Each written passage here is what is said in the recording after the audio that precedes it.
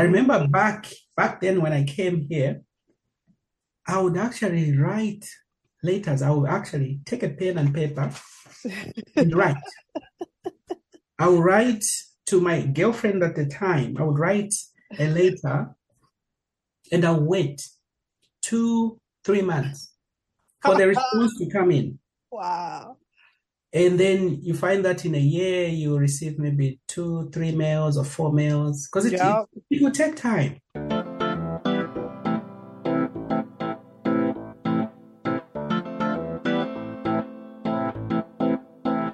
Born and raised in the motherland, chasing a better life. Story of an immigrant. Concrete pastures. Concrete pastures.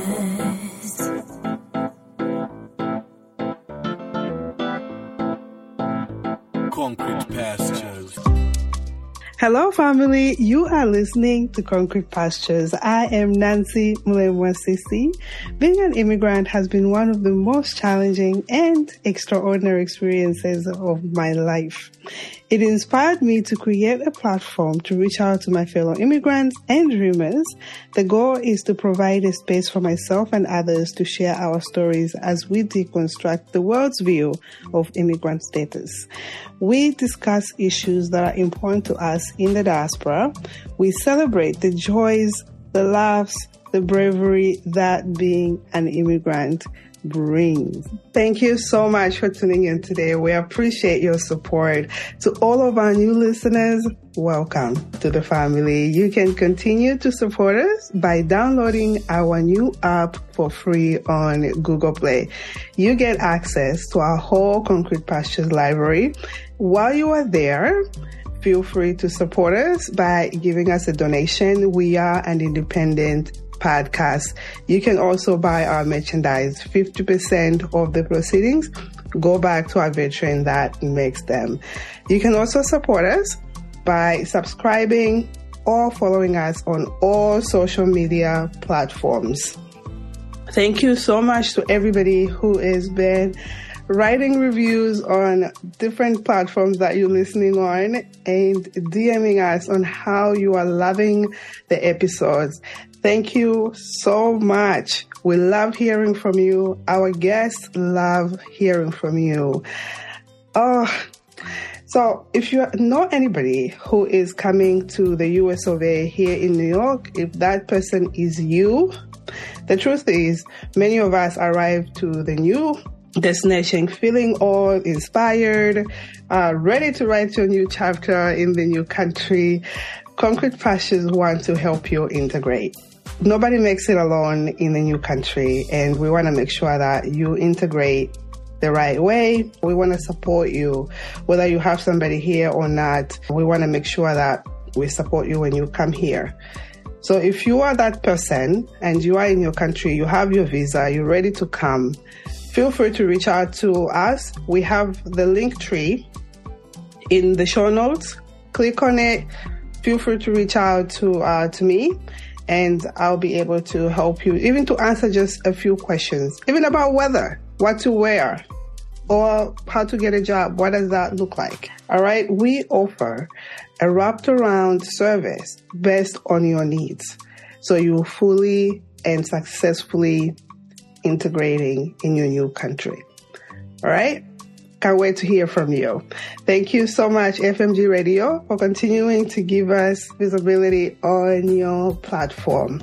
On today's episode is a 2-part conversation. There was a lot to unpack with our next guest. I am so grateful. He is someone I respect, someone I've been admiring from afar, and I'm grateful to have him here today. Mr. Ndhlovu is a multi-talented individual. He is an Afrocentric philosopher of science, public intellectual, an award-winning author, poet, podcast host, and a community leader. He is the founding president of the Zambian Association Network of the United States, ZANUS, and the Zambian Association of Indiana. He is also the chairman for Premier Media. Welcome. It's a pleasure. It's a pleasure to be here to share some moments. I am glad to be here. Oh, I'm so honored to have you here. For starters, you are my countrymates. You're from Africa, from Zambia. I'm just interested to know what Zambia was like for you. Do you mind sharing just a little bit of what it was like being in Zambia before you came to the US of A? Sure. I grew up in Lusaka. I was born and bred and raised in the great city of Lusaka. I never traveled much outside Lusaka. I think the furthest I'd gone in Lusaka was Fera. I grew up in a little town called Fera, and most people refer to it as Luangwa. So my parents used to work for Zambia Airways before it disappeared under the privatization, but my father had gone for further studies in the UK. So my brother and I were conveniently sent to Luangwa, a place called Fera. So that's where I started my grade 1 and 2. Was back then in the early 80s. Wow, it's amazing what time can do. So I grew up there I spent a little bit of time that side, and then I went back to Lusaka when my parents came back from the UK, and I continued my education in Lusaka. I went to Munali, completed at Munali. Wow. Previously, it used to be Munali Boys. I think in 1995, I think that's when the girls were incorporated into the school. But previously, it used to be Munali Boys, and then it changed to Munali High School. So I completed high school in 1997 at Munali. So growing up in Zambia, I have a lot of fond memories. Especially in my little town of Fera. But most of my education was done in Lusaka.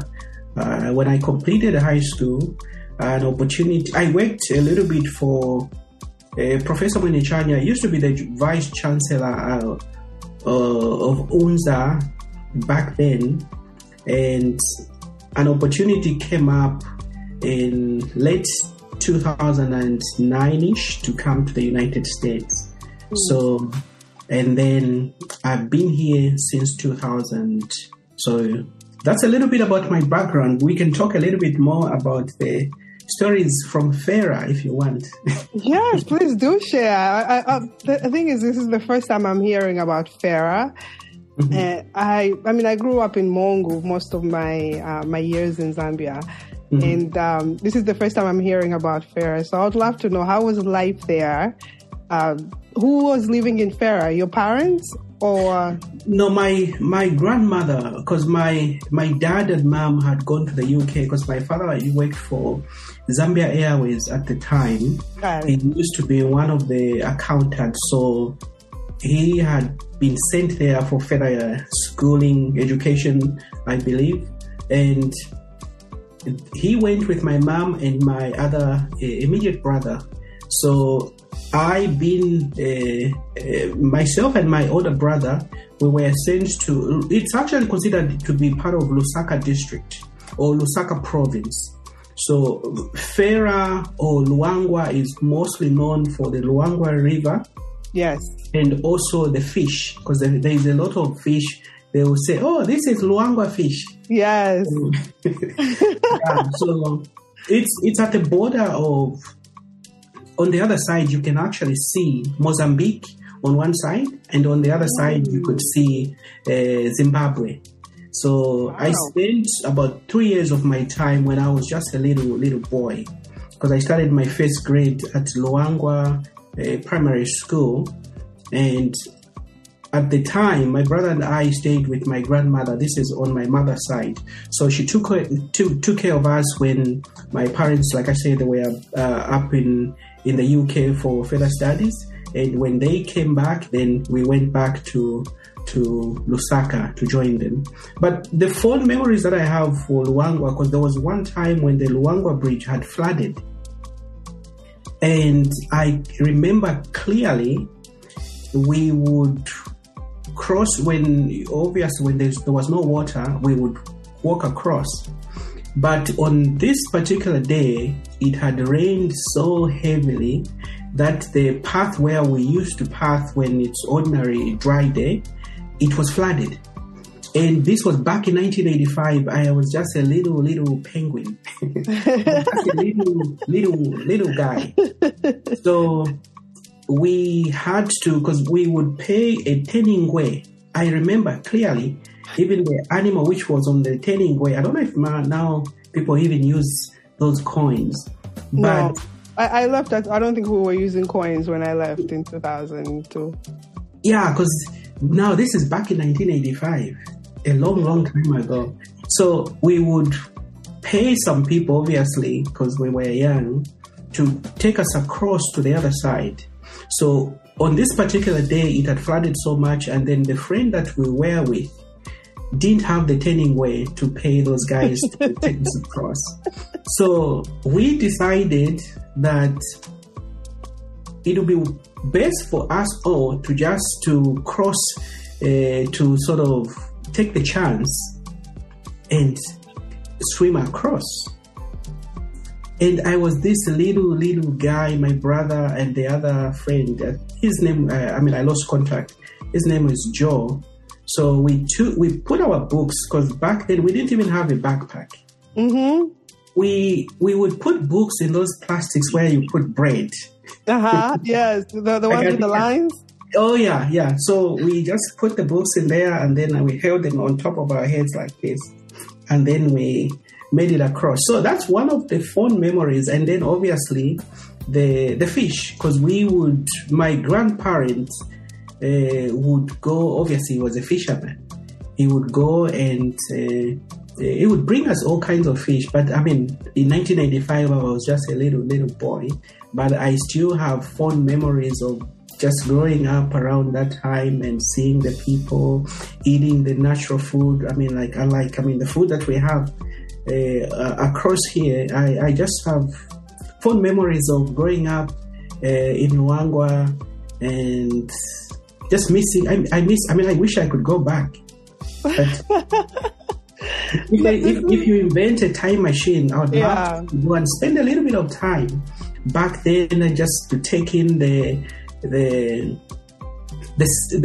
scenery, because we would go and hunt, and we would go and just do all kinds of things in a little bush with some friends.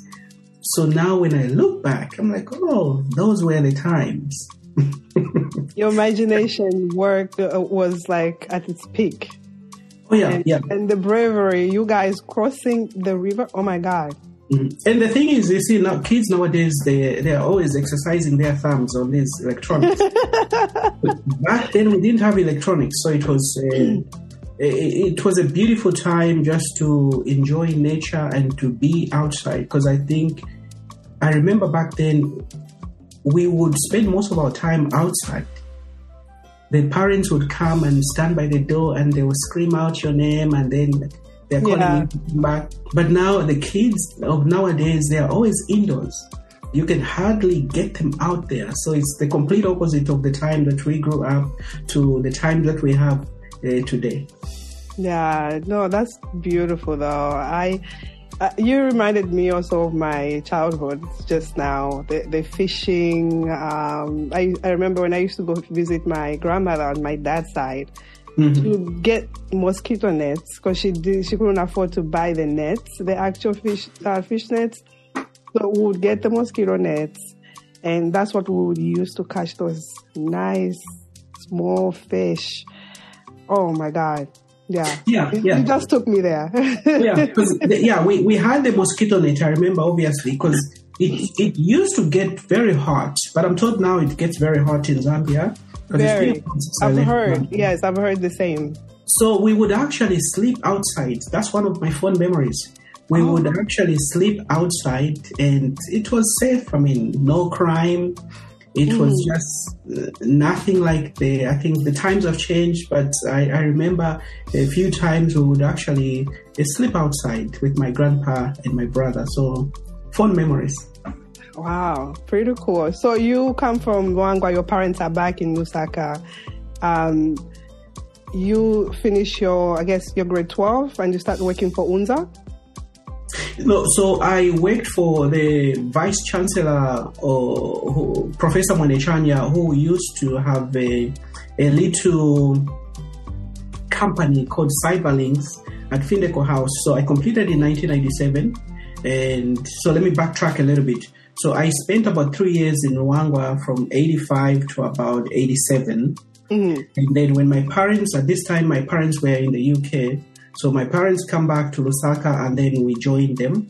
So I completed my primary in Lusaka, and then my high school in 97 when I completed, I worked for a company which the first company that I worked for was unfortunately the gentleman died. It was owned or co-owned by Professor it's been a while, the name has even escaped me.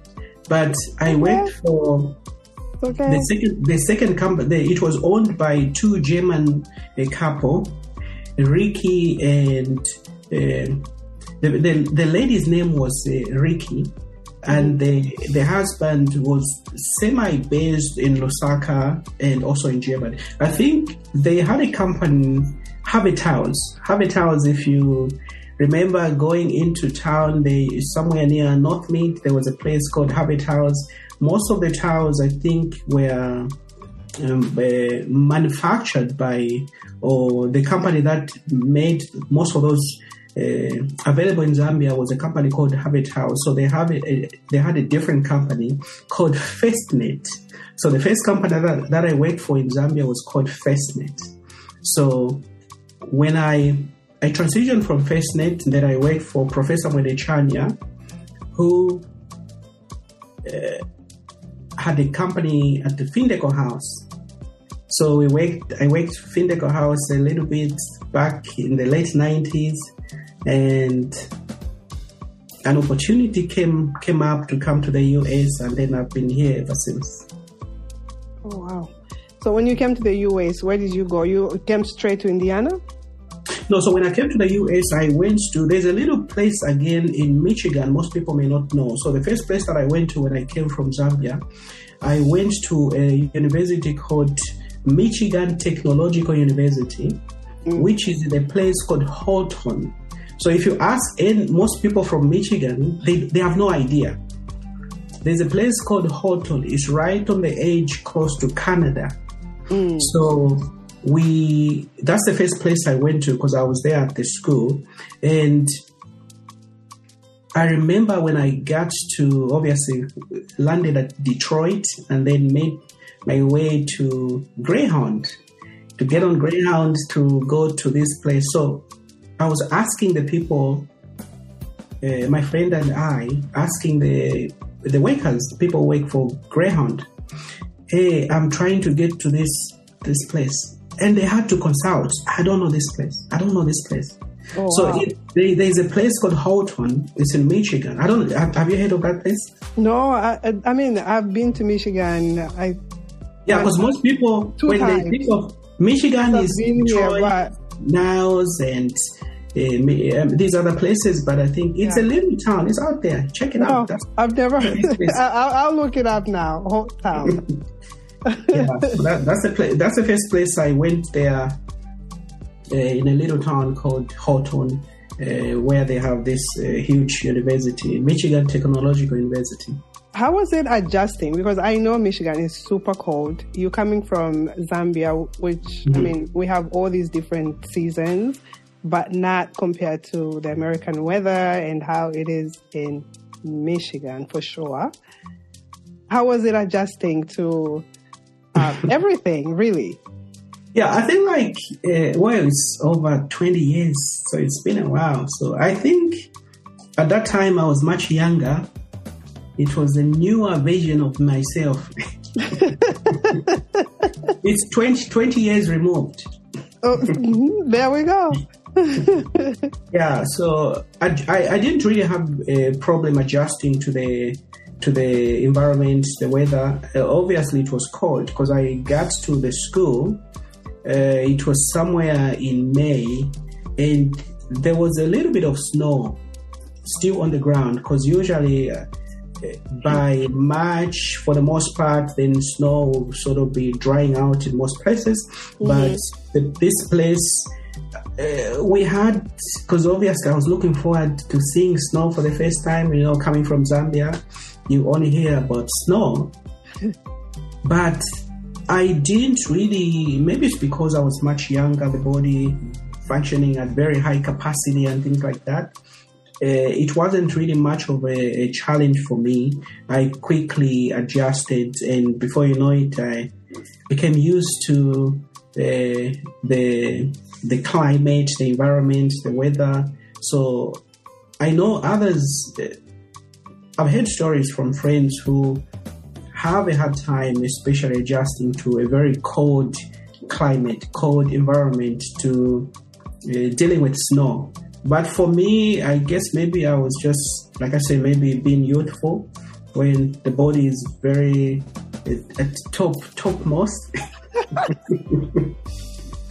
Yeah, like when you get in the 40s now, it's like, oh, my neck, oh, my back. Sciatica. Everything hurts. Oh, yeah. Listen, it's the mature age. Age. When you get the mature age. But that's good that you didn't have any challenges. But for me, I haven't still gotten used to the weather. I mean, I love it here, but still, I just like you, I was looking forward to seeing the snow. And the first time when the snow fell, I was just like, okay, I went outside, I wore my Timberlands, went outside, played in it for a little bit. I was just like, okay, that's it, experienced it. And it was like 6 inches, a lot of it here. So that was my experience with that. Yeah. I think, I don't think people get used to maybe, I guess, people who, like in Alaska, where it gets super frigid cold. But I think for me, it's you adjust your time, because there's really nothing much you can do about it. Yeah. You just bundle up when it's snowing, you just bundle up, or you stay indoors. Like right now, obviously we're expecting some winter blizzard storm. Yeah. But for the most part, just stay indoors and get away from if you can. But I know there are folks who have to work on the outside. I mean, that I know I don't know how. It's brutal. The construction.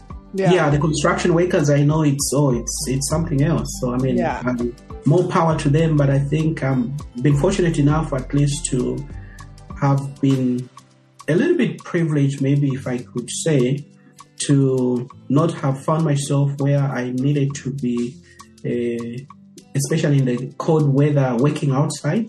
Yeah. So it's adjusting to the weather for the most part. It hasn't really been much of a hassle.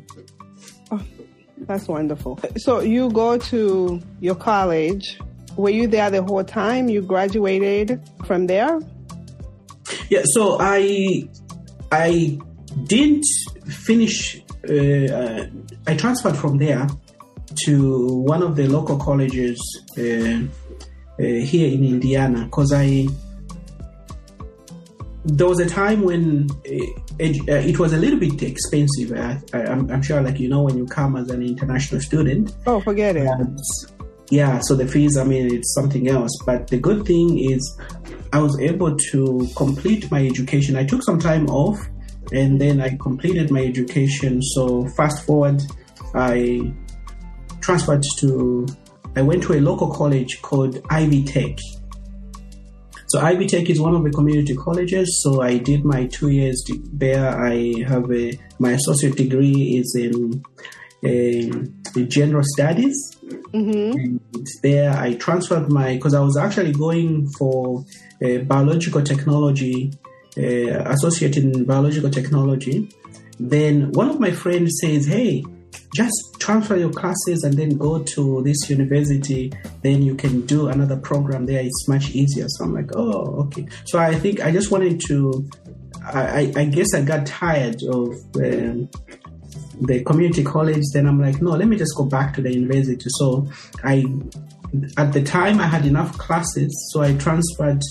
I was able to graduate, not transfer. I was able to graduate with an associate degree, and then I went to Indiana University, where I completed my bachelor's degree, and then after my bachelor's degree, I enrolled into master's program. So I completed 2 master's programs. So I was fortunate enough, at least, to have completed my education, pushing it up where I felt very comfortable. I have 2 master's degree. One is in environmental health science, and then the other one is in health policy management. So at least as far as the education, it worked out for me. That's amazing. I ask because all of us have different stories when it comes to we come here and some of the challenges that we face. And I went to community college because that's what I could afford, because I was working and paying for my own way to go to college. So when you go into university, super duper expensive. Even going to a community college, you're still paying as an international student more than the residents. So that's what I try to give to our listeners as to it's expensive to go to school unless you're coming with a scholarship that's paying for everything. Thank you for clarifying that. So you got into the health department. You work for the health department. From the time you graduated from university, you work for the health department, specifically the HIV, correct me if I'm wrong, PrEP program? Yes. So when I graduated with my master's degree, I got a job at, ideally, let me backtrack a little bit. So my concentration, one of them is environmental health science. So ideally, I was hoping to get a gig with the EPA.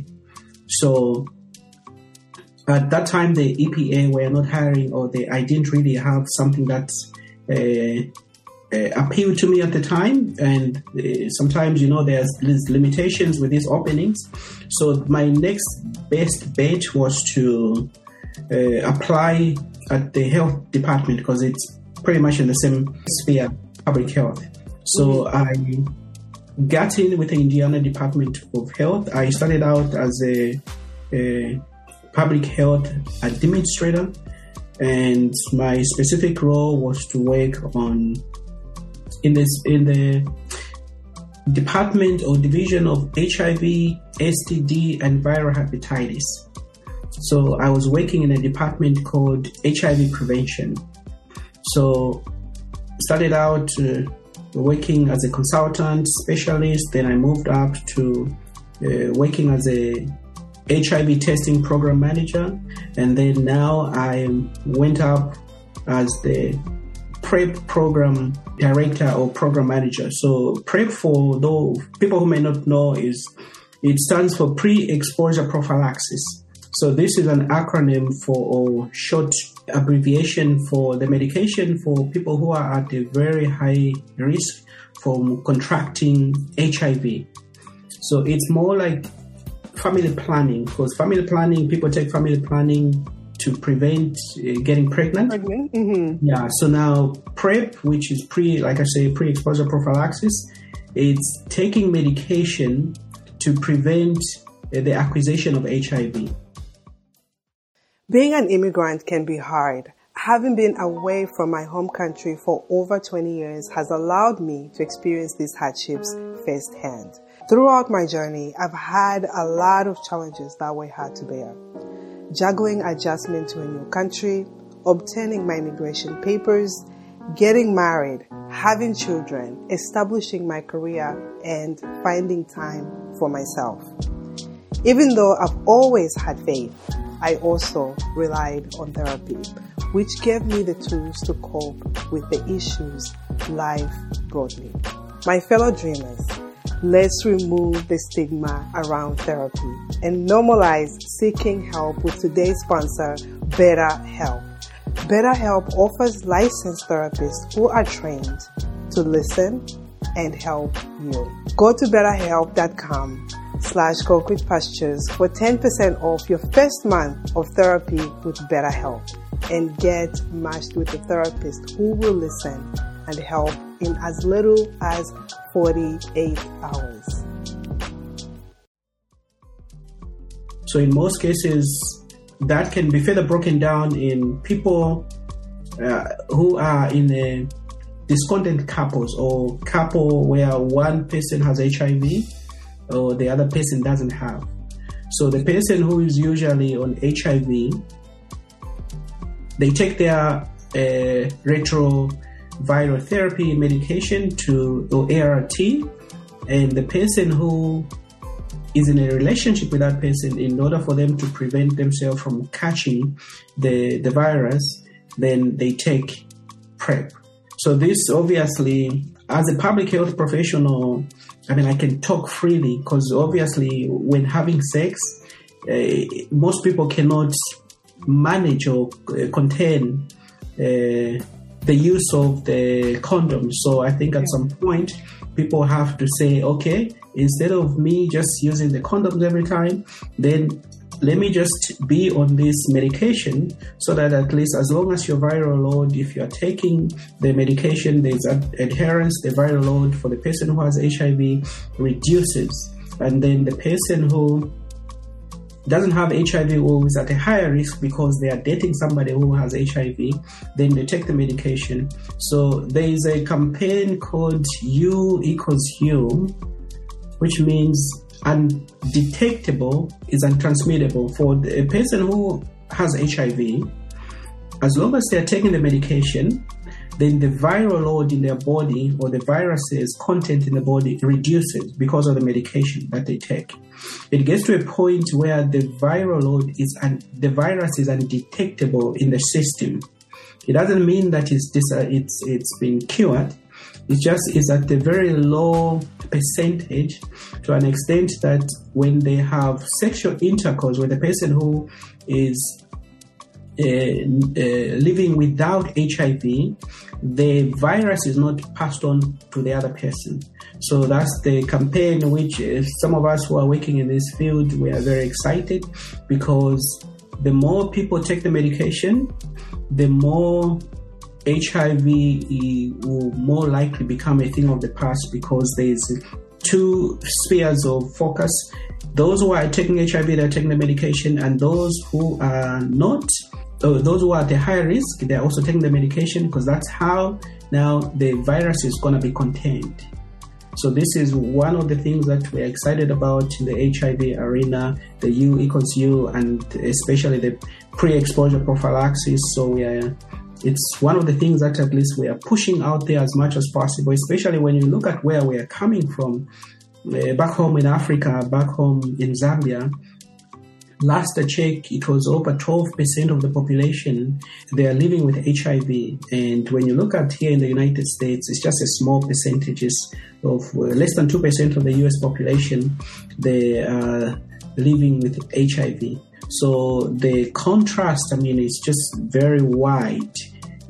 So the prevalence of HIV back home is just way out of control. So I think with strategies such as PrEP, I think it will help to ensure that HIV is a thing of the past, or it's not, it's contained for the most part. Because one of the initiatives by the CDC, or the Centers for Disease Control and Prevention, which is based in Atlanta, Georgia, and also the World Health Organization under the United Nations, they are pushing for what is called ending the HIV epidemic. Because the HIV epidemic has been around since the early 80s. Mm-hmm. And it has really devastated our people. So ending the HIV epidemic obviously just simply means with these initiatives, PrEP, at U equals U. So most likely by 2030, the projection is at least we'll be seeing the incidence rates for HIV at least is going to be reduced. So that's what we are hoping for. Wow. When I saw that, like I was on your LinkedIn and I looked at what you do, this is something that's very close to my heart. And I'm always either at work donating to Red and to contributing and seeing or constantly reading on what work is being done to try to, I guess, get to the end of this epidemic. Like, it's been long, but before I even go into that, what got you into this work? What inspired you to get into this space? Yeah, I think that's a beautiful question. I think I got into this HIV work, one, looking at the background where some of us are coming from, looking at the backdrop of Africa, and the prevalence of this disease is just way out of control. When you look at countries like Botswana, and you look at countries like South Africa, and even our home country, Zambia, the incidence and the prevalence rate are very high compared to these other countries. So it was my way of wanting to do something meaningful. Like I say, my initial take was to work for the environmental health, environmental agency, the EPA, because my background is mostly on the science part of that, and my goal was to work as an environmental engineer. And I looked at what's the second best option if I can't get there. The first option. So getting myself in this field was one way of just helping to contribute to the ending of this terrible disease, which has impacted and affected most of us. I think if you a lot of our people, a lot of families, a lot of people. I think everybody has been impacted, especially in our country. Talking about our country, are you working with any department? I think I on one of your interviews, are you working with the Department of Health in Zambia to implement some of these initiatives that you might be working on, like PrEP? Do we have that in Zambia? Yeah, so PrEP is already on the ground in Zambia, because the first medication for PrEP, which was approved here in the United States, it was a medication called Truvada. It was FDA approved in 2012. Right. So back, there were clinical trials. So before medication is put out there are usually clinical trials. And some of these clinical trials, usually they happen, I don't know whether you can say it's a good thing or it's a bad thing, but obviously the prevalence, when I say prevalence, is the more cases, unfortunately, on the African continent. Of course, there are high levels of HIV in Latin America, Brazil, and these other places. But the sub-Saharan Africa, for the most part, so this is where some of the clinical trials for this medication conducted. So PrEP is already something that the African continent is aware of. I'm not sure to the extent how it is being implemented and people using that, but yes. So to answer your question, so I personally, I am not engaged directly with the Ministry of Health back home, but my goal is obviously to see how we can coordinate with folks back home. So to that point, there is a conference that we're putting up with some of my friends. We're just sort of in the planning, talking phase or brainstorming to see how we can bring a little bit of value to our country by ensuring that at least we are, because like you say, I mean, obviously, people who have died from HIV or people have been impacted, and I think we are all touched by that. Yeah. So just trying to see how can we work together to implement some of these initiatives and just to have a process map that is doable, because we have a lot of kids, unfortunately, on the continent who obviously some of them, I mean, they were born with the condition. Yes. Obviously maybe from the parents and passed on. So just trying to bring about a lot of sensitization. I appreciate the work that is being done by most of the international organizations, but I believe as as an African, as a Zambian, I think it's up to us to do our due diligence to ensure that we're working and coordinating with the folks on the ground to bring about that meaningful change that we hope to see and that we desire. So we are doing everything that we can, especially on my part, to see how we can better position ourselves, number one, as a people, to have these resources, to have the material. We live at a time where we should be very glad and excited because we have the internet. Because we can text. 2 seconds, there are people on the other side, they'll text back. I remember back then when I came here, I would actually write letters. I would actually take a pen and paper and write.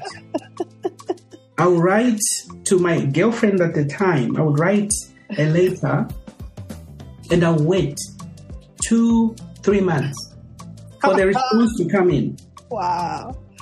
And then you find that in a year you receive maybe 2-3 mails or 4 mails because it will take time. Mm-hmm. So my point here is we live at a time where everything is in an instant. So there's no need, even like the children that are born nowadays, is their mindset, their way of internalizing or categorizing information differs from some of us because some of us, we grew up where we had to wait. Imagine you send a letter to your boyfriend or girlfriend or husband or relative and you have to wait for 3-4 months. Wow. And then sometimes you're lucky you get something in a month or 2. So the point here is we are living at a time where we are very blessed to have this information era where information can easily be shared in an instant. Yes. So hoping to see what we can do with the Minister of Education / Minister of Health back home, because for the folks in Zambia, I'm working for the equivalent of the Ministry of Health. So the agency that I work for is the Indiana Department of Health, where I'm managing this PrEP program. So just trying to figure out what we need to do. So there's a conference that's going to be coming up sometime in this coming year. Obviously, it's going to be centered like how do we as Africans, how do we as Zambians position ourselves to end this epidemic? Because it's not going to be, one of the things that I've seen is like we always wait for somebody else to come and to provide solutions.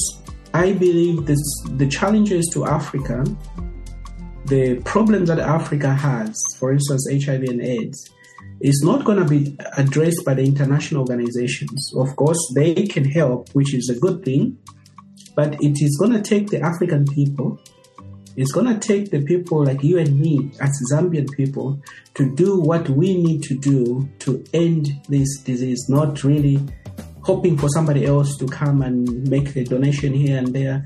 That's always good, but I think we're hoping we can do something with the people back home and at least begin to end or at least to kickstart the process of at least either changing their minds or encouraging people to be more aware in decision making, because information, like I say, is readily available. We have the internet.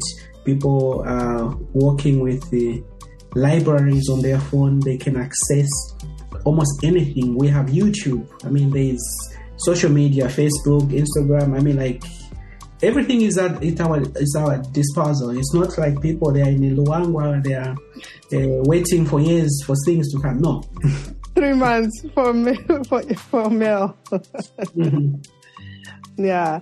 No, well said, well said. Why do you think we have a lot of cases in our countries, like Africa, for instance? Because for me, I know it's, a little bit of the stigma around discussing the issue of having it. Mm-hmm. What else do you think is the issue that it continues to spread year over year. There's no change, really. Are we getting the right medication in terms of like the medication that they might have in the US compared to what people in our countries are getting in Africa? Is it the same thing, or it's just a lack of education or the stigma? Yeah, so again, that's a great question. So it could be both approaches, because I think stigma is one of those things that I don't know if we'll ever get around stigma, because our people, they even come up with some terms. Yeah, so it's very sad, unfortunately, because I think it has to start, especially with the people who are living with HIV. For instance, one of the things that I have learned myself is the terminology that is used matters, because I think mostly people, you don't say somebody's infected, because the word infected may seem like a stigmatizing. It may make people feel a certain way about themselves. It sort of has a negative connotation. But I think the education in terms of using the appropriate words. For instance, you don't say somebody's infected with HIV. You say somebody's living with HIV. Because somebody could have hypertension or some cardiovascular ailments, but they are still able to function. Yeah. And nobody stigmatizes them.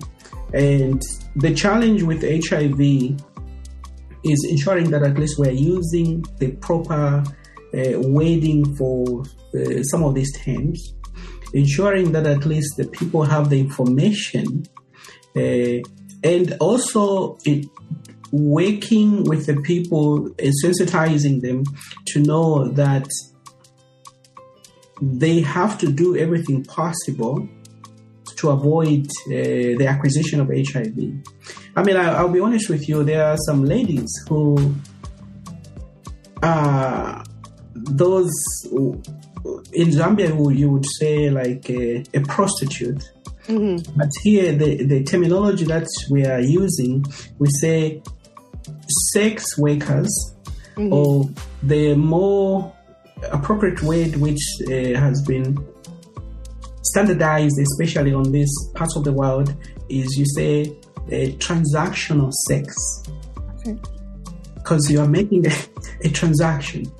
So I remember, for instance, like you could actually get a visa to go to, if I'm not mistaken, that's New Zealand, to work as a sex worker. People could get, there are some countries, they may have changed now to work. You're giving people ideas. Because they're satisfying a need. So now they were encouraging people that people have to be taking good care of themselves. For instance, people who work in these adult industry, they have to get tested before they go and work. Do, because that is considered work for the people who are in the field. Yeah, in that industry, that is considered working. So there's a lot that we need to do as a people, especially when we look at the prevalence and the high numbers that we have, is to ensure that where are we missing the mark? Is the education being sufficient and appropriate? Are we using the right terminologies? And because I don't think we'll ever get to a point where we can clearly say stigma is out of the window, because people have, like I say, people have got these terms like, oh, these people they are loading up, or they, like how you load up your talk time, especially in Zambia. Yeah. They will say, they will stigmatize and have that stereotype for people. That's not helping when it comes to ending this epidemic. And one of the other challenges is some people have lost fear for this disease because people say, oh, we have medicine. So that's one of the challenges, like, there are some sex workers where they are willing to perform the theatrics and the act as long as the price is right. Wow. And then this person, because one of my friends was doing an interview, trying, especially in this field industry, they said, no, if I catch HIV, there's medication. So now, how do you counter that? So you see, it's something that I think people have lost the fear of the disease because they feel like, oh, I'll just take the medication and then I'll be fine. Because I know back in the 80s when HIV came on the scene, a lot of people were afraid because HIV at the time was considered this deadly disease. It's a deadly disease. Yeah. But with the advancements in technology, medication, and in 1987, the first drug by the FDA was AZT. And then there have been several medications that have been put on the market to contain the disease. And especially on the PrEP side, now we even have PrEP. The earliest medication here in the US was Truvada in 2012. And in 2019, there's another medication called Descovy. And they are now the generic kind. Because in the US, I'm not familiar with how the system works in Zambia. When medication is put on the market, there is usually a 10-year patent. So the company that makes Truvada is Gilead. Gilead put out Truvada on the market in 2012 when it was approved. So the patent lasts over somewhere like after 10 years, which means other companies now, Gilead shares the technology for the manufacturing of this disease, of this medication with other companies, and then who can now make it at a much lower cost. So they are. We have the generic and the generic brand and the name brand. So the name brand is usually much expensive, but the other companies, because after a period of time, obviously they have recouped their investment in terms of the research and everything else. So at least after 10 years. So it's very difficult to pinpoint the answer to your question, because if you have people who say they will take medication and they are not afraid of that, so it is worrisome for us in public health, because we would like to see a generation where HIV is a thing of the past, but it starts with the people themselves, because I think we need to do a lot of campaigns and education, especially on both sides, for those who are living with HIV, and then for those who are on a higher, they have a high likelihood of catching the HIV, to ensure that at least they are taking PrEP. Just like I alluded to earlier, women who do not want to get pregnant, they go on a pill, or they take some strategies to prevent themselves from getting pregnant. So it's the same thing. If you don't want to, as long as you are sexually active, which is almost everybody above 13, 12. I mean, the CDC had to, one of the recommendation by the CDC, the Centers for Disease Control here in the United States, is if you are sexually active, or if you are 13 years and above, you have to go for an HIV test. So ensuring that at least people are going for routine testing, I think that's going to be helpful. So we hope by engaging, especially the education sector, to have some of these curriculum that are tailored to speak to these challenges that the communities are facing, in conjunction with the Ministry of Health having that type of resources available. I think that may mitigate some of these gaps that we see. But otherwise, I wish there was a silver bullet fix to ending the HIV. But, people, if you tell people to, let me say something that obviously most people may not know. Yeah, because when somebody comes to you and tells you, don't have too much sex, obviously people don't want to be told that. But you can say the same thing, but just saying it differently. Because though there are people who understand the dynamics of how things work.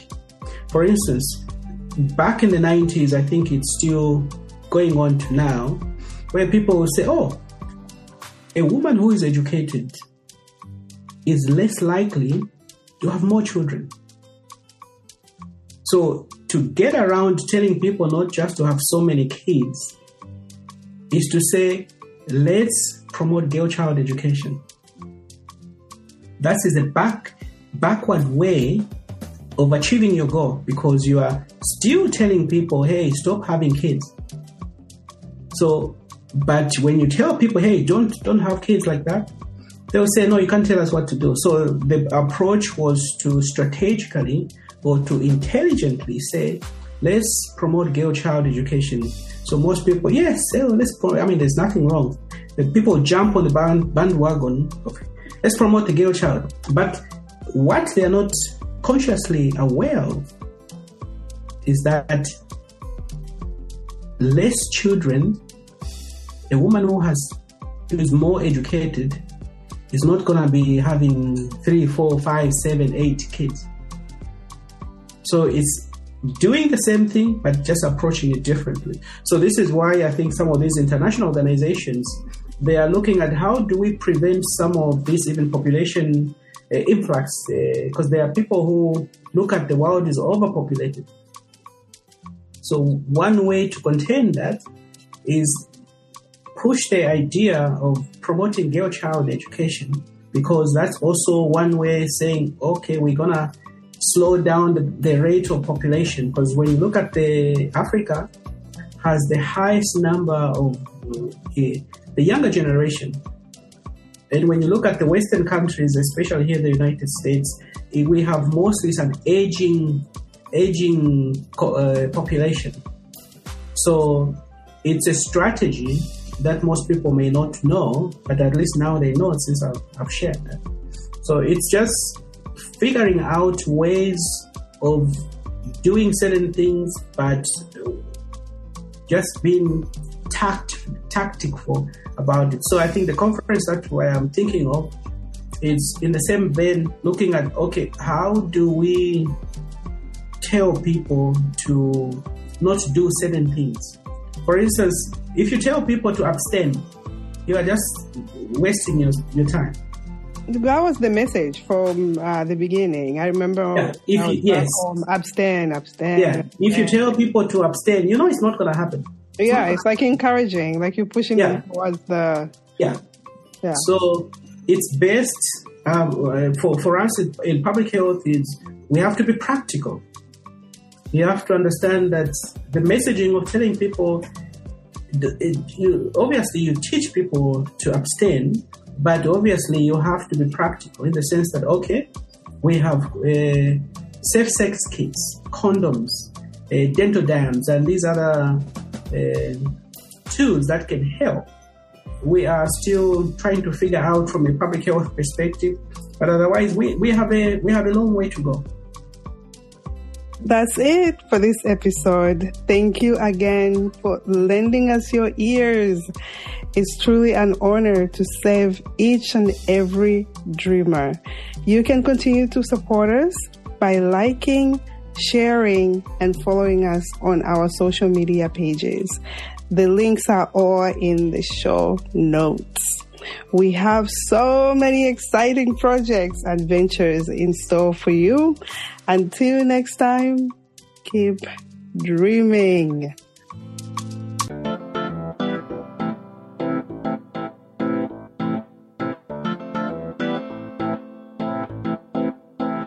Born and raised in the motherland, chasing a better life. Story of an immigrant.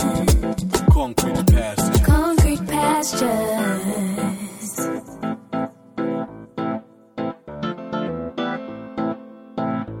Concrete pastures.